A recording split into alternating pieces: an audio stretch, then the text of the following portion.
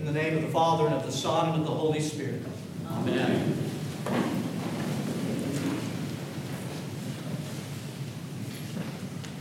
Today's gospel reading comes to us from the Gospel of St. Luke in chapter 18, and today we hear the parable of the Pharisee and the tax collector, which we, throughout the entire liturgical year, refer back to this parable over and over again, and we should.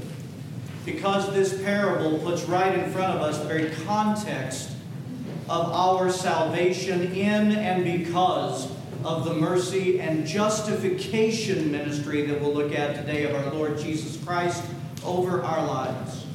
But one of the things we need to understand about the Gospel of St. Luke in chapter 18 is that the parable of the Pharisee and the tax collector falls in between a number of continuous teachings that our Lord is doing. And every one of those teachings that we find in the Gospel of St. Luke in chapter 18 is revealing two things to us. It's revealing to us the very nature of our God. And secondly, it's revealing to us how we should approach the God of this nature for our healing, the healing of our souls, and for our salvation. For example, the first part of the Gospel of St. Luke in chapter 18, Jesus tells the parable of the persistent widow. Persistent woman, I should say. And then he goes to the parable of the Pharisee and the tax collector, and then just after that, he uses children to show us, by the way they are, how we should come to him. All of these teachings are of those two aspects of God wanting us to see something very clearly about himself and about ourselves. So let's begin at the beginning of the chapter with the parable of the persistent widow. St. Luke states in the first verse that Jesus told this particular parable that we should pray and never lose heart. That's the first verse of the chapter. That we should pray and never lose heart. That is, come to God and keep coming to God over and over again until he acts on our behalf. And so, he tells this. He says a woman was being oppressed by her adversary, and she goes to an unrighteous judge, asking him to do something about her adversary that keeps oppressing her. And at first the unrighteous judge does nothing. So she comes back to him. He does nothing again. So she comes back to him again and again and again. And finally the unrighteous judge relents, and he puts down her adversary, taking away that oppression in her life. And our Lord Jesus Christ says about this parable, he says, and shall not God, the righteous judge, shall not God avenge his own who cry out to him day and night, though he bears long with them? I tell you that he will avenge them speedily. Nevertheless, when the Son of Man comes, will he find faith on the earth? What is it that Jesus is showing us about the nature of God? This is a God who invites every one of us to come before him again and again, as if banging on the doors to the temple, as if falling down before the throne, pleading with him over and over and over again. He invites this action of us until he acts on our behalf. What does it tell us about us? We should take up the invitation. We should be a people that relentlessly go before the throne of God, because that pathway has been opened by our Lord Jesus Christ. That we should relentlessly go before the throne of God, pleading with him for grace and mercy and the throwing down of our adversary, whether that adversary is Satan himself or whether we ourselves are our own adversary in our brokenness that keeps us oppressed. But that we keep going to him until he acts on our behalf. And when I thought about that parable, there's another testimony in the Gospels that came to my mind of how we should be going before the Lord. And it's that story of the woman who had the issue of bleeding. Remember, the woman had a constant issue of bleeding because of her cycle. It never stopped. For years and years and years she was bleeding, and she was weak from it. And what we see when we see this story is we see an incredible tenacity and a desperation in this woman who longed to be made whole. That even so much that in her weakness, in the weakness of her body, and in the desperation of her soul and her mind and her body from all of that suffering, what does she do? In that weak state, she presses through a mob scene just to get to Jesus. There were a multitude surrounding him. She pressed through in that weak state, knowing that only if I could just touch the hem of his garment, he'll make me whole again. And she does so. She pushes through and she touches the hem of the garment. And what was the result? We're told that divine power came from the person of Jesus Christ through his clothing and healed her of her bleeding, releasing her of her suffering. This is the compassion and mercy of God, and this is the desperation of a person that wants to experience it in their lives. And that's what the picture our Lord is painting for us today. And then in this parable, the parable of the widow that we spoke of, Jesus asked the question that when the Son of Man comes in his second coming, will he find faith on the earth? What faith? The faith that he's describing in the parable. The faith that comes from knowing the nature of God. Because when we know the nature of God, we will be tenacious going before him again and again to receive healing, health, wholeness, redemption into our lives. That's the faith of the church. That's the faith of the Christian, granted to us by the revelation of Christ in our lives. This is how Christ wants us to come to him. And now Jesus continuing this theme. He tells the parable of the Pharisee and the tax collector, another parable telling us how to go before God and how not to. Jesus said 2 men go up to the temple to pray, a Pharisee and a tax collector. And the Pharisee stands up in front of all the people to be noticed and heard. And he says, I thank God that I am not like all these other men, extortioners, adulterers, and particularly this tax collector. I fast.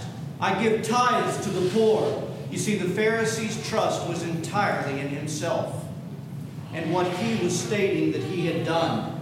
But the tax collector was exactly the opposite, who had no trust in himself whatsoever. A man that absolutely understood the need for mercy. And so the tax collector, knowing his dependency on the mercy of God, what does it tell us? That he fell down, standing afar off, away from the people, so not to be noticed. And he fell on his face, not even looking into heaven, and he beat his breast like we do all the time in liturgy. To take the same posture of this tax collector. He beat his breast, saying, God, be merciful to me, a sinner. And Jesus said, I tell you, that this man went to his house justified rather than the other. For everyone who exalts himself will be humbled, and he who humbles himself will be exalted. And I tell you, we see in that parable the very revelation and the blessedness expressed of a life of true repentance. The tax collector, he saw himself clearly both for who he was, but also who he was not. And as he saw himself clearly, he made himself, and didn't have to make himself, he realized the reality that I can do nothing. I come, and even I know when I ask for mercy, I am a man who could never earn what I'm asking for. And he goes before God, and he says, have mercy on me, a sinner. He went home justified because of it. St. Augustine revealed to us the great difference between the Pharisee and the tax collector, revealing to us why the tax collector is the one who found healing and restoration to his soul in this event. St. Augustine taught this. How useful and necessary a medicine is repentance. People who remember that they are only human will readily understand this. It is written, God resists the proud but gives grace to the humble. The Pharisee was not rejoicing so much in his own clean bill of health as in comparing it with the diseases of others. We never do this. We never do this, right? He wasn't rejoicing in his own clean bill of health as much as pointing out the disease of others. He came to the doctor, St. Augustine said, But it would have been more worthwhile to inform the doctor of the things that were wrong with himself instead of keeping his wounds secret and having the nerve to crow over the scars of others. It is not surprising, he says, that the tax collector went away cured, since he had not been ashamed of showing where he felt pain. That last statement is so telling to us. I want you to hear that again. The tax collector was not ashamed of his own pain, of his own suffering. He was not ashamed of what he lacked. And he came to the only one who could ease the suffering, that could heal him, his internal wounds and external, and could fill what he lacked. My goodness, how we play games with Christ our God. We run and hide from Him, which is the biggest joke we could ever put before the Lord. We run and hide from someone we can never run and hide from. We conceal all of our brokenness from Him, thinking in our minds somehow He can't possibly see this, when He intricately knows every absolute bit of our brokenness that has happened to us because of the fall, our choices, and things that have happened to us in this life. He knows it intricately. And we think that we can hide from Him, when what is He saying? Don't hide. You run to me with this stuff. Openly, with great abandon, you come to me. You come to me and you tell me things of yourself that I already know, so that we can meet together there. You can offer it to me, and I can touch, and I can heal, and I can mend, and I can restore. St. Cyril of Alexandria said it this way. He says, it says that the tax collector stood afar off, not even venturing to raise up his eyes. You see him abstaining from all boldness of speech. He seems devoid of the right to speak, and beaten down by the scorn of his conscience. He beat his breast. He confesses his sins. He shows his illness to the physician. And he prays that he will have mercy. And what's the result? Let us hear what the judge says. He says, this man went down justified from that place. What are we seeing? What is God showing us about Himself? Or rather, first, what's He showing us about us? That we are to be that authentic people that throw away anything that would keep us from attempting to hide the hideousness of our fallenness from God, who sees it clearly. That we would come to Him again, just like the first parable, again and again, until He acts on our behalf. And what is it telling us about God? It's telling us that we have a God who is the God of justification. His very ministry is to send us away justified. But I think we need to lock in for just a moment on what that word means, to be justified. Because that word is one of the most precious and beautiful words that God could declare over our humanity and our brokenness. Because in the Greek in which this is written, it gives us, for the word justified, there's a threefold meaning that's working all at the same time. All three of these, listen to them. The first is this. One aspect of being justified is that the judge gives us a complete and absolute acquittal. A complete and absolute acquittal. I want you to lock into what that really means. That means that you go before the desk of the judge, you go before him infinitely guilty, and you walk away proclaimed somehow innocent. Now stop. That is foolishness. That is absolute foolishness to our minds, and it is foolishness to this world. That we come absolutely guilty, but having done nothing for ourselves but come, we walk away pronounced innocent. And I tell you, that's the foolishness of Christ. That's the foolishness of salvation. That's what He wants us to see about Himself and what He will do for us. The second aspect of being justified by God is this, that our God vindicates us. That means that He throws down our accuser. He throws down our adversary. Who is our accuser? Satan. He is the accuser of the brethren who keeps wanting to say, look what you did, look what you did, look at this. How can you go before God? Because he wants your conscience underneath the rug. That load, that burden. And our Lord Jesus Christ casts away the accuser when He justifies us. He must depart from our ear. That's what our Lord does for us. Thirdly, what it means to be justified is this, And even more than the first two, this is the one that is so far beyond my total comprehension, even though I've experienced it in my own life, and so have you, is that when we walk away from the judge, having been acquitted, that he declares us righteous again. And you say in your minds, yeah, but I know me. Yeah, but he does too. And we go before him in our unrighteousness, and by his healing salve, by the work of the Holy Spirit and by his touch, we walk away made right again by the hand of Christ. You know what that means? That means that we show up to him in excruciatingly filthy rags, and we walk away with the finest and choicest of clothing having been put on us.